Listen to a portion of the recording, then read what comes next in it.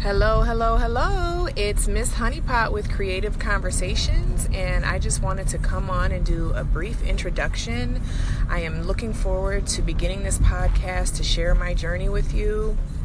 And I just want to come on and do a nightly gratitude to start, because that's a tradition that I have been doing for the last several years. And so tonight I am so grateful for technology.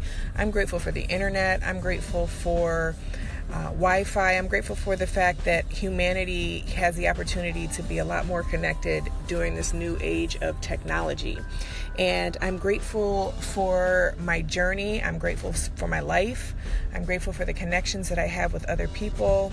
And I'm really grateful for becoming more mindful and aware of how my internal vibration and energy really affects and manifests and dictates really the experiences that I have throughout my life.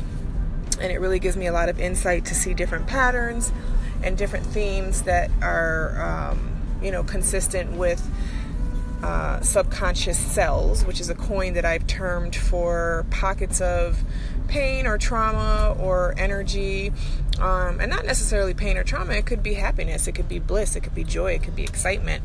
We have subconscious cells that have been imprinted on us when we, from birth up until, and those pockets or those cells are stored into our collective subconscious, which is the place from which we manifest. So in really getting down and diving and delving into that, and looking at, our current life and what we've manifested up to this point, we can go and find the subconscious cell or the energetic root of the manifested reality.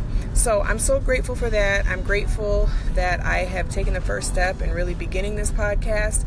I'm looking forward to growing and expanding and connecting and impacting and providing value to as many people as possible. So if this is touching your ears, I'm grateful for you. Thank you so much, and have an amazing day, night, week, year in life. Yes, God.